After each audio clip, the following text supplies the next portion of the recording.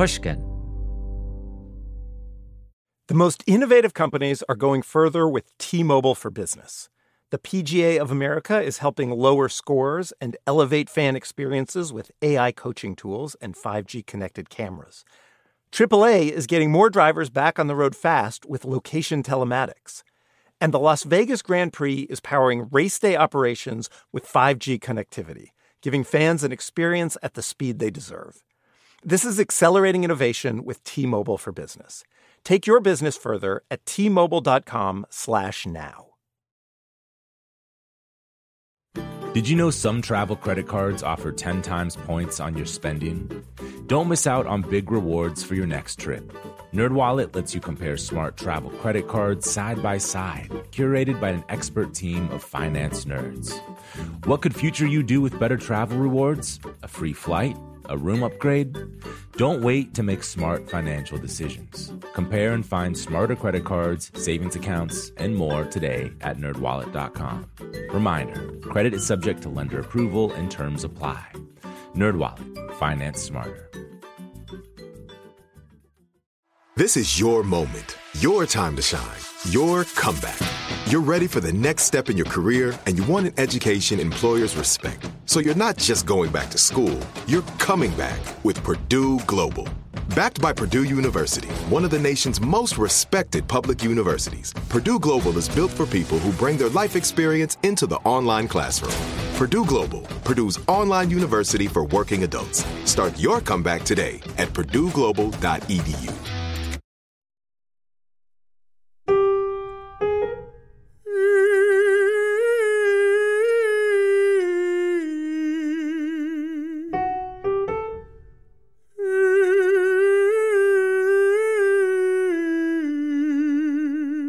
Good. Now from high to low, just say woo, woo, woo, woo, woo. Woo, woo, woo, woo, woo. Whoa, whoa, whoa, whoa, whoa. Whoa, whoa, whoa, whoa, whoa. That's me with John Legend, singer, songwriter, actor, record producer, and film producer too. And rolling your head to keep your neck relaxed.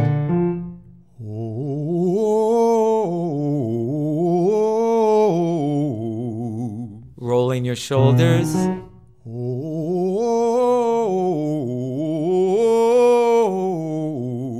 Moving your arms.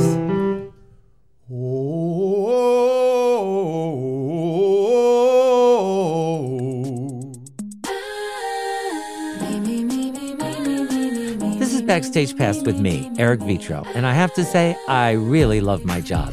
I'm a vocal coach to some pretty famous singers, and on this show, I'll talk to them about their lives, their craft, and what it takes to make it really big. So we met backstage in the green room of one of Ariana Grande's concerts here in LA. And I love meeting people who I think are talented and accomplished. So of course, I was really excited to meet you. I was calmer than I would have been only because it all happened so fast. I didn't have time to go, oh my God, I'm meeting John Legend. And the amazing Aaron Rosenberg, our lawyer, mutual friend, introduced us. Yes. And you were so easy to talk to, so I was thrilled when you actually called for lessons. Well, I was so impressed with Ariana's show, and I had been thinking about, as I was finishing my Bigger Love album and thinking about touring and what we were going to do for the next album, I hadn't been coached vocally for quite a while, and I thought it was time to brush up on my skills and get better at preserving my voice, placing things correctly in my voice, and just thinking about longevity for it. Right. Well, you just answered my question, because I was going to say a lot of people would say, why in the world would he go to a coach at this stage of the game? Well, I had very little coaching in my life, to be clear. So I grew up singing in church, and everything was kind of self-taught in so many ways, and you just went out there and did it. And I thought I was really good at singing, but I wasn't singing in a way that was healthy, and it wasn't built for the long haul the way I was singing back then. And so I did take some lessons in New York early on in my career because I was getting beat up. I was trying to do everything to get seen and heard, and my voice just could not handle it. So I started getting some coaching in New York, but it was kind of in an emergency situation, like, oh, I need to do this right now because I'm beating up my voice right now. And every other time I had done coaching since then had still been in kind of like, oh, things are going badly, or I need some emergency help. And so for the first time with you, I wanted to do it ahead of time before the tour so that I could start doing better practices and have more longevity and just be more healthy on tour. Yeah, I think if people have not ever done any voice lessons, they don't realize the value in the warming up process. Absolutely. You just learn so much. And I was just not breathing correctly. I was not projecting correctly. And it sounded fine, but it wasn't healthy in a way that would be sustainable. Right. Well, now it's going to be. So. Yes. John's world famous for his songs, All of Me, Love Me Now, Ordinary People, and many more. Do you sit down at the piano when you're writing a song? Does it always begin at the piano? Not every song. All of Me began at the piano, but Ordinary People, another piano ballad, did not begin at the piano. It started with will.i.am playing me a beat that he had made, and the beat had an instrumental with the same chord progression as Ordinary People ended up having, and so I started singing to the chord progression. So either way, I'm usually singing to a chord progression, whether I'm playing it myself on the piano or I'm playing with a guitarist, maybe sitting down with a guitarist. I don't play guitar, but I work with songwriters who do. And so sometimes they'll start strumming some chords that'll inspire me to sing a melody. I'm usually more the top line guy, as we call it in our business. Mm-hmm. So the top line is the vocal melody and the lyric. So with Ordinary People, I start mumbling. We've been mumbling, baby, boy. We've been mumbling, baby, so I start scatting melodies, and those melodies contain in them rhythms, and they contain kind of a cadence for what the lyric might sound like, but they don't make any sense. And so eventually I go from that mumble track to a lyric once I figure out what story I want to tell, how I want to approach the story. That melody and your voice go so perfectly together. Maybe it's just because I know it so well, but really, it's so beautiful. And Thank you. So perfect. So has there ever been a piano riff that you came up with that ended up then going into a song? Because I like this riff. I'm going to turn it into a song. So with All of Me, it's interesting because we started out with the pattern being like this on the intro.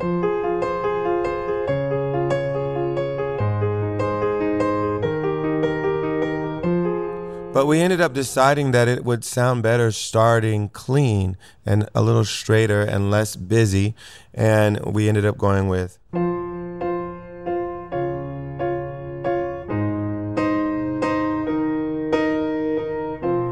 What would I do without your smart mouth? And it felt better. And it felt like it drove the song in the right way. And then we finally went to the arpeggio for the chorus. All of me loves all of you. Love your curves and all your edges. You know? Yeah.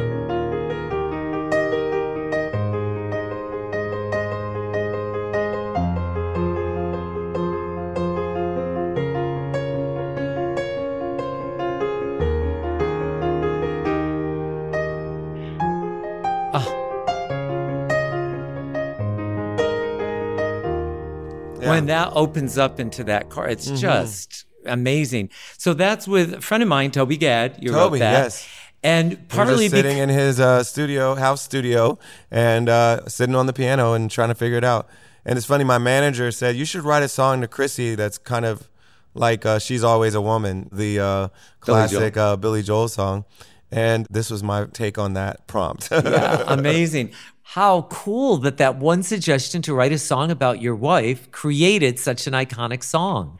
Now, I know partly because Toby's told me that song has a lot of distinctions and awards, right? Oh, I mean, it's one of the biggest songs in the history of music. Tell us the statistics, because they're astonishing. I think there's only a few songs in the world that have gone 13 times platinum, and it's one of them. And that's huge. And, of course, the biggest song in my career, but it would be the biggest song for anybody's career pretty much. Exactly. And it was my first number one. Oh, was on it? the Hot 100, yeah. I didn't know that. First and only so far. Well, we still got plenty of time. Yes. But it's such a beautiful, beautiful song. Thank you. And let's not forget, John has a ton of awards already. I mean, he's an EGOT, which means he has an Emmy, an Oscar, a Tony, and 12 Grammys.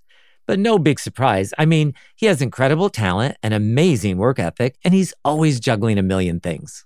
I know more than anybody else how busy you are. Every single time we do a lesson, you are on your way to something. Yeah, I stay pretty busy. I stay booked. Yeah, like constantly.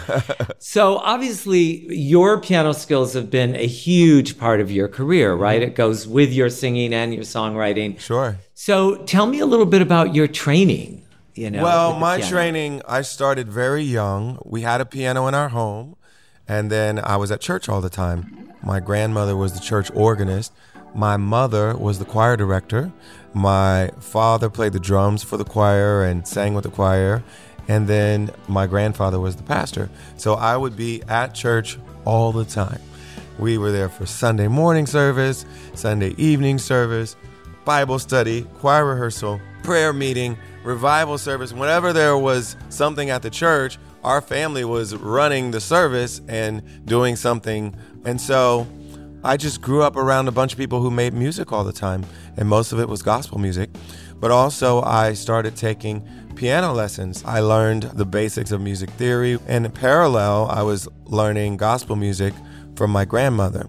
And in the Pentecostal church, you do still use the hymnal and read some, but a lot of it is by ear, and you could be playing in any key, and someone could randomly start a song, and so you'd have to have some improvisational skills and ability to just pick up what's going on, hear it, and start playing along. And so I really learned how to do that in the church, and my grandmother was my main mentor and teacher for that. Wow. Well, that explains a lot about why you are so comfortable and so good, and to be able to change the keys. Yeah, I'm better at some keys than others, but yeah, we had to be flexible and dynamic, and the services could take many directions. And so we had to be able to roll with it. And so I developed a lot of my musical skills in that space. Do you remember any of the first hymns that you played all those years ago? Oh, sure. Well, of course, the classic.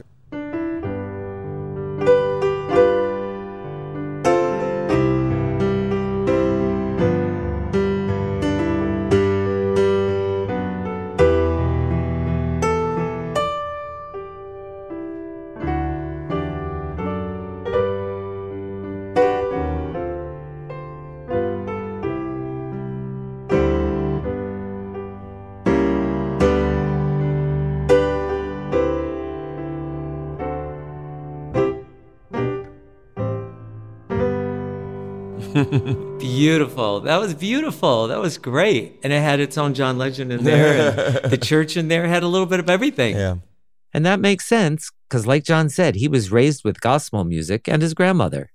One time she wasn't going to be able to be at service, and the woman that was her backup wasn't going to be able to be there. And she taught me a couple songs that I had to learn for that specific service for the choir. And that was the first time I ever was just thrust out there in front of the whole church and asked to play when it really mattered. And that was pretty cool. Were you nervous? Yes. But you did a good job? I did okay. Did you get a lot of praise? Yes. And I was young, so I think they would have been happy with whatever I did. I was like 8. Well, because, it's my observation that people who have done really well, successful in their life, seem to always have a moment or an incident in their life where they're praised when they're pretty young. Oh, yeah. And that sort of becomes the engine for their whole life. I think that's a big part of why you start to develop a love for performing, because you get all this affirmation. Mm-hmm. And when people tell you they love it and they cheer for you and they support you and they make you feel like you did something great, it makes you, want more of that. I definitely think that's a big part of why I enjoy performing. It isn't just for the art of creating the song, it's for that feeling of joy I get when I bring other people joy and they give it back to me. Right. So would you say that church moment was probably more inspiring to you than even the piano recital? Yeah, it's more fuel. And when you did it at church, it felt like you were doing it for people whose judgment you trusted and you wanted to impress them. And so whenever I would get affirmation in that setting, it felt special. Music is so important to our services that when you do it right and you feel like you did it right and the audience affirms that, it feels like you won a battle there. Wow, I've never heard anybody say it like that. So if the church was clearly your biggest influence when you were young, who were your influences as you got older? Well, Stevie Wonder, I mean, it's almost too obvious, but growing up, he was such an iconic R&B singer-songwriter who had written such beautiful songs of every type, whether it was, classic ballads or beautiful up-tempo songs like, Superstition, or just the full range. One of the great solo artists of all time, and in my estimation, possibly the greatest. Prince is right up there, and there's a few others, but there's very few solo artists that have had the longevity and the awesomeness that Stevie's had over his career. And as a singer-songwriter of, the same genre and with a lot of the same influences, he's been such a big influence to me. I also was very influenced by Nat King Cole. You have that phrasing, that great phrasing. I love that crooning, that phrasing, that style that he brought to the songs that he performed. And I've been listening to him since I was a teenager. And, even when that wasn't really in vogue for someone my age to like him, I was more of an old soul and I loved that style. And you can hear that influence in John's songs. This is Nat King Cole singing. Unforgettable, that's what you are. And you hear some of his phrasing in the way I will phrase certain things. Especially with this one, the Christmas song. Chestnuts roasting on an open fire. But even in pop music and R&B music that I make mainly for a living, I'll still incorporate some of that phrasing into genres that you wouldn't associate it with as much. So he was an influence. Marvin Gaye is a big influence for me, both as a vocalist, as a creative, and trying to find ways to speak to the moment that we all live in. He's just iconic to me as a soul singer. A good example is Marvin Gaye's What's Going On. Picket lines and picket signs, don't punish me with brutality. And then you can hear the inspiration with John's song Glory. One day, when the war is won, we will be sure, we will be sure. I like him as a singer better than I like Stevie. I think Stevie had a more robust and prolific career over a longer period of time, of course.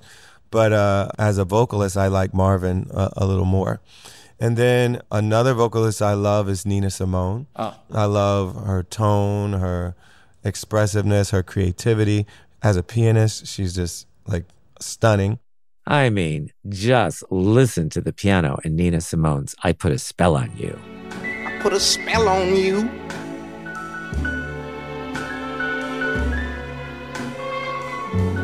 Cause you're mine.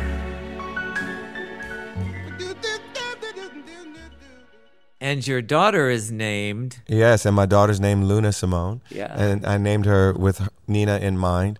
And then Aretha Franklin is a big influence to me. My grandmother actually, her playing style reminded me of Aretha's playing style. They both grew up in the Midwest. My grandmother was from both Michigan and Ohio. She grew up as a daughter of a preacher, a pastor, just like Aretha did. Right. And stylistically, they had a lot in common. So you will hear some of the flourishes that I would do that are reminiscent of my grandmother, but also similar to some things that Aretha would do on the piano because of that similar background. Can you give an example of what one might be? I mean, even the way I played Amazing Grace, in some ways, that was reminiscent of that, but it just kind of that kind of thing. It's kind of like a little honky-tonk, a little gospel, but it's got kind of that old school flavor to it. Listen to Aretha sing her version of Amazing Grace. Amazing Grace.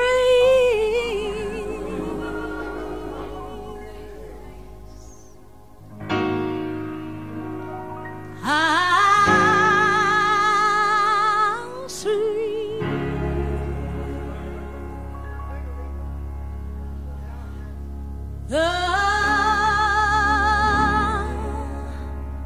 the sound. And I still carry a lot of that with me in the way that I play the piano. What about, because we've talked about falsetto, that the difference between Marvin Gaye's falsetto, Curtis Mayfield's. Yes. Can you talk a little bit about that? Because I found that really interesting. You listened so closely. That one has a little more vibrato. Yes, like Curtis's is a little thinner and more vibrato. So, darkness of light with the moon shining bright.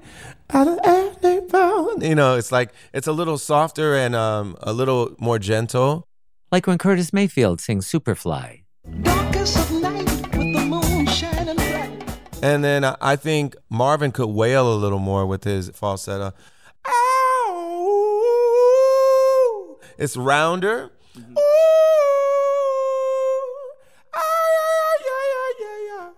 You know, that kind of vibe. You can hear it when Marvin Gaye sings, Gotta Give It Up.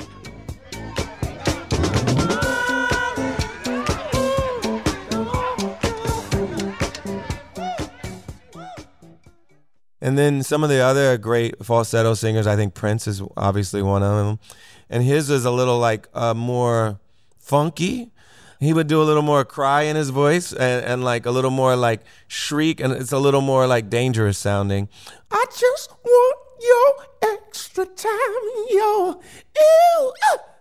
I think Marvin Gaye that was one of the first singers, I think, where I used that expression telling you that yawn sensation. Mm-hmm. And Nina Simone, rounder, too. Yes, yeah. You know, Nina Simone had that as well. And Smokey was more like Curtis, I think. Smokey Robinson, more kind of whispery, a reedy sound. Right. A little thinner, kind of a gentle vibrato. Baby, let's cruise away from here.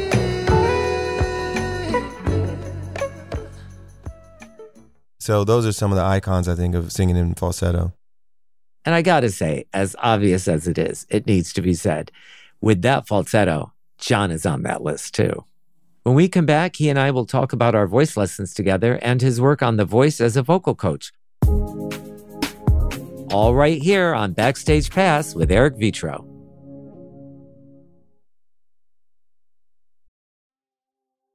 Hello. Malcolm Gladwell here from Revisionist History, my podcast about the overlooked and the misunderstood.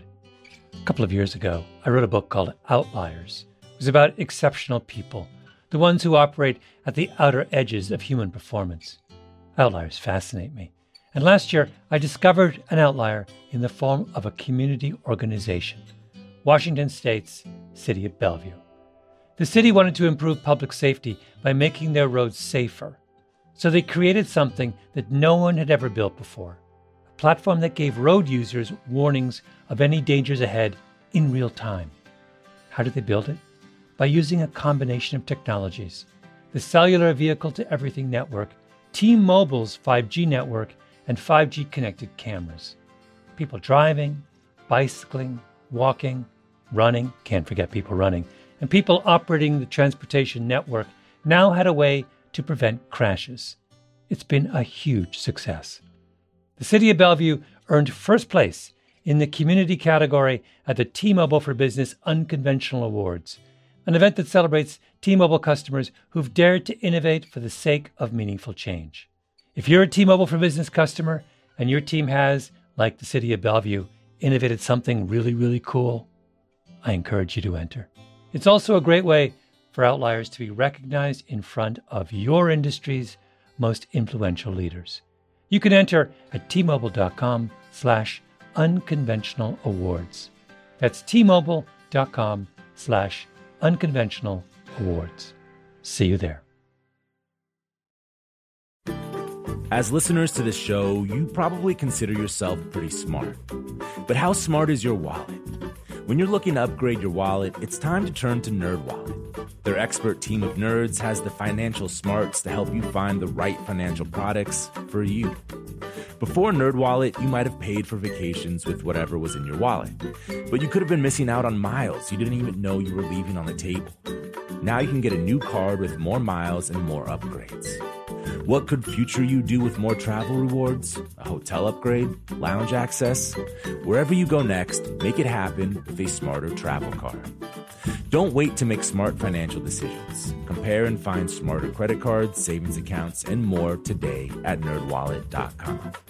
NerdWallet. Finance smarter. As with all cards, credit is subject to lender approval and terms apply. AI might be the most important new computer technology ever. It's storming every industry, and literally billions of dollars are being invested. So buckle up. The problem is that AI needs a lot of speed and processing power. So how do you compete without costs spiraling out of control? It's time to upgrade to the next generation of the cloud. Oracle Cloud Infrastructure, or OCI. OCI is a single platform for your infrastructure, database, application development, and AI needs. OCI has 4 to 8 times the bandwidth of other clouds, offers one consistent price instead of variable regional pricing, and of course, nobody does data better than Oracle. So now you can train your AI models at twice the speed and less than half the cost of other clouds. If you want to do more and spend less like Uber, 8x8, and Databricks Mosaic, take a free test drive of OCI at oracle.com/strategic. That's oracle.com/strategic. oracle.com/strategic. And now, more of my conversation with John Legend here on Backstage Pass with Eric Vetro. So let me ask you this. Since we've been working together, have there been any surprises? Are there things that maybe you didn't expect to learn during our voice lessons? Well, I was doing things a little bit wrong the whole time, going into our learning. And I won't blame it on past teachers because I think I just forgot a lot of what they taught me. But I feel like I'm singing with better technique than I ever did. I've spent more time and energy and during downtime. I think it's important because when I was doing it like in the middle of a tour when I'm already stressed and tired, like that wasn't the right time to do it.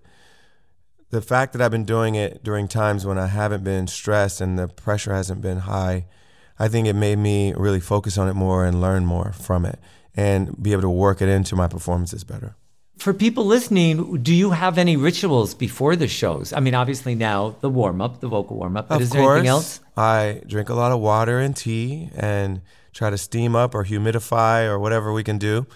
And then I like to have a little food right before my show too. I don't know if that's advised by the Eric Vetro school of, but I like to have like hot food because it makes me feel like less dry. I would say just as long as you're not overeating so you're stuffed. You don't want to be stuffed because then you can be tired. I like to eat like a little roasted chicken, like a little something with a little perfect. A little grease, but not too much, and like it just kind of warms me up. Yeah, no, that's perfect. Roasted chicken, roasted vegetables. Yes, I do that. Yeah, things like that I think are really helpful. It helps me feel a little warmer, and also not to get too graphic, but when you have a little food in your stomach, you don't have to keep running to the bathroom. Yeah, exactly. Yeah, that is a huge key for people listening. Because you're drinking all this water, and if you don't have any food to absorb it, it's like, oh, I got to go. Yep, exactly. every 20 minutes. Yeah, and I know people say, oh my God, it ruined my show because that's all I thought about. Yeah. Do you think, is there anything you would say, the word sacrifice is too strong, but sacrifice the things that you've done to take care of your voice or your hands. Well, part of it's not talking a lot during the tour, and it's frustrating to everybody around you. Your significant other, your kids. I just talk way less and try to preserve the health of my voice. I don't drink when I'm on tour, alcohol. I try to manage my acid reflux, all those things that could get in the way of you putting on a great performance. So, I'm much more strict with myself. Yeah, I would say that this tour, you probably can talk a little bit more than maybe you have in the past, as long as you keep the placement up front, like we've talked about, and even warm up your speaking voice in the morning if you have to do an interview. Right. So you're ready, you start supporting your speaking voice just like you're supporting your singing voice. Right. So if you do those things during the day when you do talk, what will happen is you'll start feeling like you're actually warming up your singing voice. Eric, what if I don't want to talk? Well, then, let me rephrase that. You know what, John? If I were you, if your wife is listening, you should not be talking at all. No, I'm Silence. kidding. Silence. I'm kidding. I love working with John in our voice lessons, but I also love watching him on the singing competition show, The Voice, where he's a vocal coach himself. Have our lessons influenced you in any way? Yeah, absolutely. I can hear what people are doing wrong and try to give them better advice to help them do better. And frankly, I'm around some of your students as well, including Ariana Grande, and my guest mentor on this season is Camila Cabello, who's another student of yours. And I hear your advice through them too. You're influential, my friend. Oh, John, thank you for saying that. Wow, that means so much to me. I really appreciate that coming from you. But let me ask you something. Did you ever want to be on a show like The Voice when you were young? When I was 7, 8, I would watch Star Search. From Hollywood, the entertainment capital of the world, it's the 1986 competition of Star Search. I would watch the Grammys and see artists on television doing what I wanted to do. And I envisioned it for myself. I even submitted a Star Search audition tape when I was like 14, 15. I really wanted to be discovered in any way that I could figure out how to. And they didn't take you? And they didn't take me. Oh, well, I bet they're suffering now. I won the local competition. It was at our new mall. They thought one of their promotions could be to have like a local Star Search. I won the local competition. It got me $500 worth of a gift certificate to the mall. And so I bought like back to school clothes there. And the tape from that performance was submitted to the national television show, and I didn't make it. Oh, well, it's worked out just fine. I'm doing just fine, but I know what it's like to be that young artist, like waiting for that break, and you want to find it wherever you can get it. And talent shows may not be the best path for everyone, but it's a path, and I love working with artists that come my way on The Voice. That's why you're so empathetic to them then. Absolutely, and I think most of the coaches are. We all know what it's like to have this kind of dream, and we know how fortunate we feel to be able to do what we love to do for a living and do it on such a big stage, and also be able to use what we've learned to help somebody else. What's the most rewarding part of the coaching experience for you? It's inspiring working with these young artists. One, seeing their excitement. Two, thinking about their career as not them, It helps me kind of stand back and look at my own career because we have to pick songs for them. So it's an A&R function to an extent. A&R stands for Artists and Repertoire. It's the division of a record label that does talent scouting and signs artists. And once an artist is signed, an A&R rep will guide the artist's career, helping to pick which songs would be best to make it onto their albums. And we think about what's going to be the most effective vehicle for their voice. And so when I think about the songs that are pitched to me, because I write a lot of my songs, most of my songs, or co-write them, but sometimes I take songs that are outside songs. Sometimes I'll take them and rewrite them, but still, they originated somewhere else. And so I think I have a better A&R ear than I had before because I'm in the business of helping these artists pick the best songs for them to perform in these high-pressure moments. Right. Wow. I was going to ask you what you had learned from these kids, but that's partly right there too. That's a big one. And then if you think about what makes artists go from good voices, good singers, to compelling artists, you also see what works and what doesn't work, Yeah. Because there are plenty of people that can sing, but how do you stand out? How do you make yourself interesting and make yourself connect with people, both as a writer, as a creative, but also as someone who knows how to touch the zeitgeist and figure out what people want to hear and how they want to hear it and how to get that to them. Do you have a piece of advice that some other artist, when you were just coming up, gave you that was great advice? Quincy Jones said, "Steal from the best," which means that there's nothing new under the sun. We've heard all these other songs. There's only so many notes on the piano. There's 12 semitones and only so many chord patterns. And so when you're creating something, you do want it to sound fresh and new, but you're always going to be relying on things that already existed. And there's going to be things that are familiar about them. And it's okay to have influences that when you begin your career, copy. You're going to learn from these people, learn from their music, and then hopefully develop something new that's a unique combination of all those experiences and influences that you have. Right. Well, Quincy Jones, I would take anything he had to say. Absolutely. I love Quincy Jones. If you had just one piece of advice to give these kids, what would that be? I think the biggest thing is to know who you are and who you want to be to the world and why what you're offering is urgent to the world. Because being a good singer is not urgent. Right. You need to have something else that you're offering to the world that's urgent. I think you could hear it in both John's words and his voice. He's articulate and smart and talented, but he's also really humble and really grounded. And that's what makes him such a pleasure to be around and to work with. And I think what he said about needing to know who you are and who you want to be in the world is great advice. That's something that we all have to work on, especially an artist. His advice was perfect. Know who you are and who you want to be.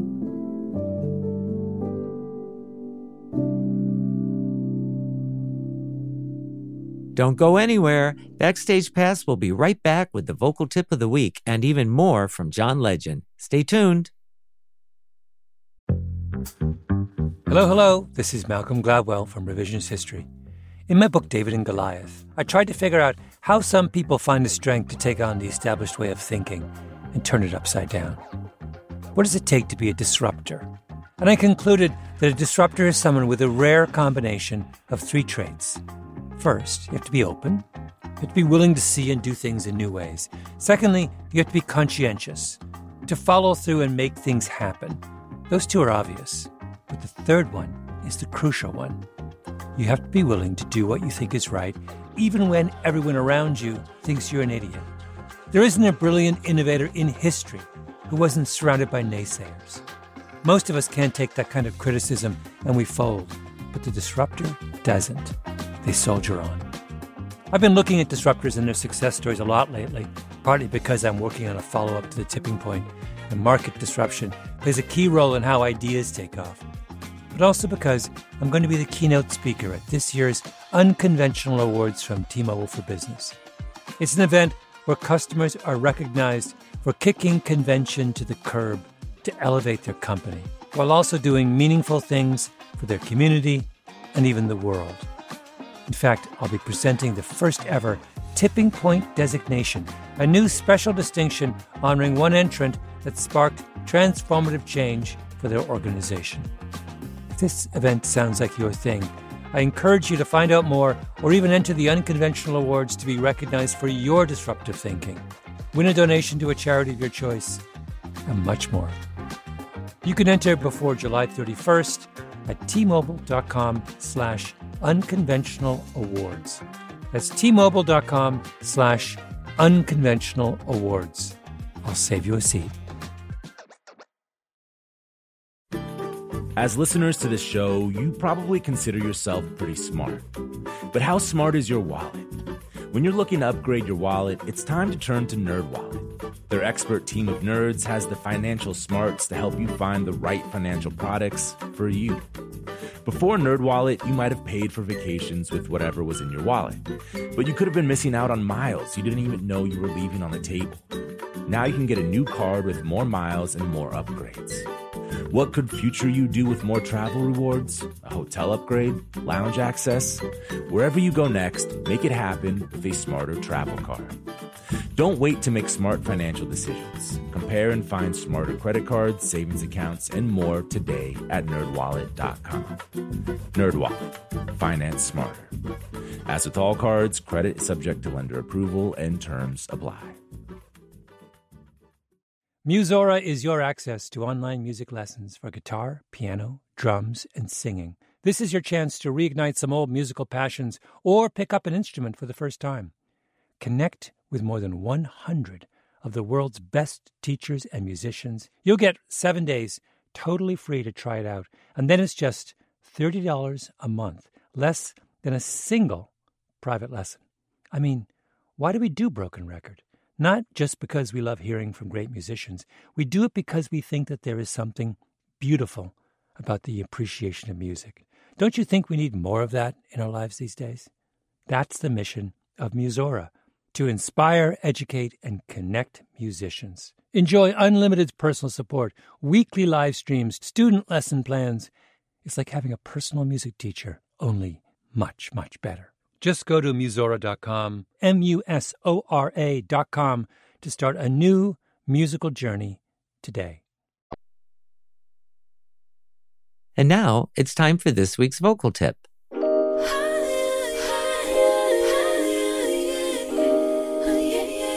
I think that almost all vocal exercises can be beneficial as long as they're done correctly. The same exercise can help your voice or hurt your voice, depending on the way you sing it. The number one thing to remember is that all vocal exercises should always feel comfortable. I can't stress that enough. They should never feel tight or strained or constricted in your throat. You heard me and John Legend warming up with this melody.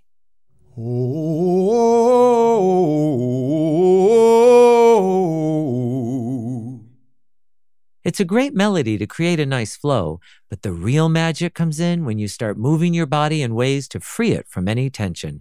Try rolling your shoulders all the way around when practicing to keep them relaxed, or moving your arms around freely. There is no right or wrong way of doing it. Just keep them loose. Try wiggling your entire body around as you sing. Also, try lifting your arms in the air and then dropping them as you sing your highest note on an exercise or on a song. Do this with a sigh. Ah. Whoa, whoa, whoa, whoa, right there. Drop your arms on the high note. Whoa, whoa, whoa, whoa, whoa, whoa, whoa. Like you're sighing, like you're just letting go. That will help you develop a muscle memory of letting go when you sing the high notes. Try all of these moves when singing your favorite vocal exercises. Now, you also heard John and I warming up his falsetto.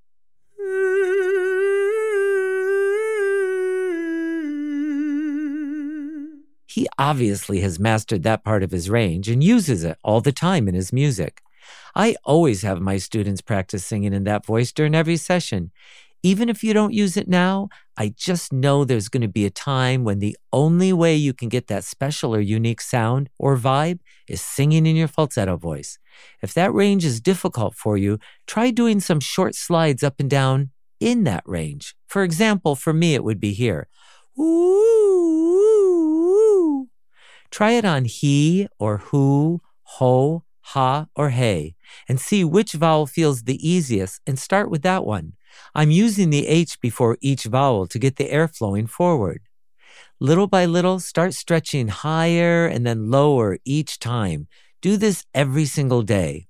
Once you're comfortable doing the slides, it's time for you to start doing some falsetto exercises on actual notes. This is a really simple pattern you could do. It's just 3 notes up and down.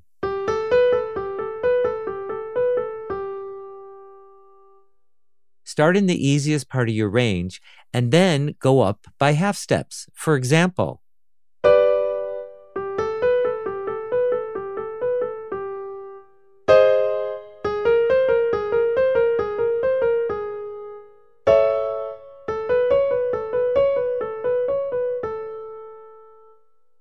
and then when you feel you've gone as high as you can without straining, start going back down in half steps.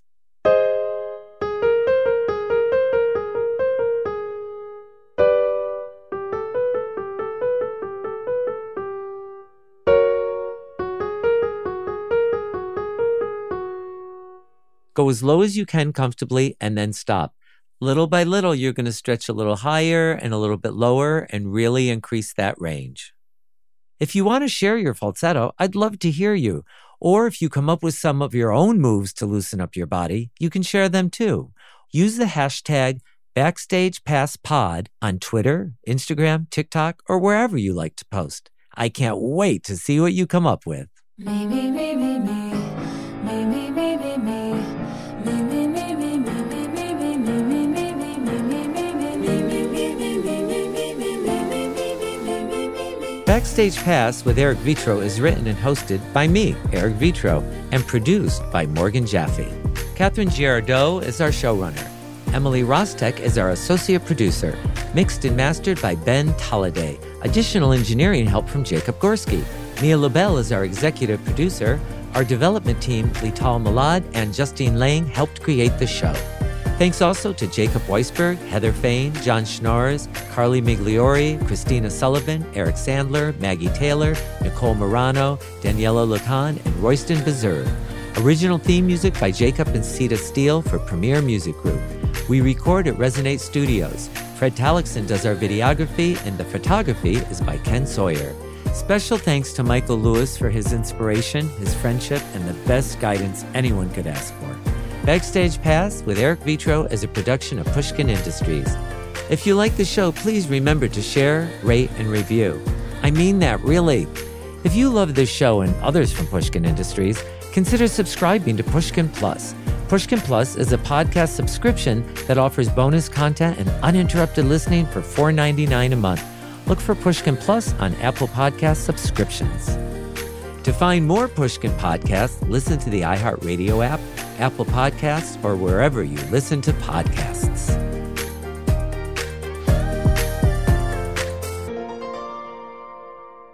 And now, for your listening pleasure, the one, the only, Mr. John Legend.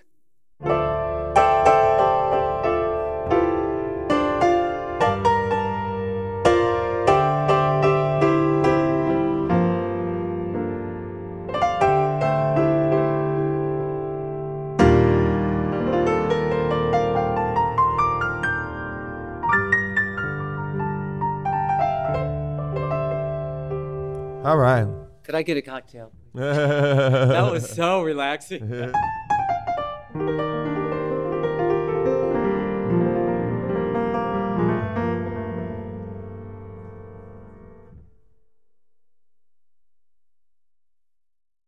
The tradition of breaking tradition continues with the return of the Unconventional Awards from T-Mobile for Business at Mobile World Congress. This is an event that celebrates innovators whose bold actions took their industries to new places. If that sounds like you and you're a T-Mobile for Business customer, enter today. If you win, you'll be publicly honored amongst some of the most influential leaders in industry. And me, I'll be there too. Enter now at T-Mobile.com/unconventional awards. See you there. Right here, right now. Find your beautiful new floor at Right Rug Flooring. Choose from thousands of in-stock styles, ready for next day installation, and all backed by the right price guarantee.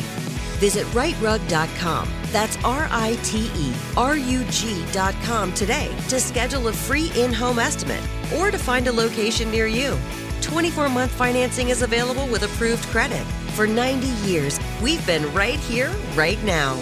Right Rug Flooring. Whether you're a savvy spender maximizing your savings with cashback rewards, a thrifty rate watcher seeking the lowest interest, or a travel enthusiast looking for extraordinary perks, Kemba Financial Credit Union has a visa to complement your lifestyle and unique needs. Apply today at Kemba.org to unlock a limited time 2% cash back on purchases and pay 0% interest on balance transfers for an entire year with a new visa from Kemba. You deserve a card that works for you. Restrictions apply. Offer ends June 30th, 2024.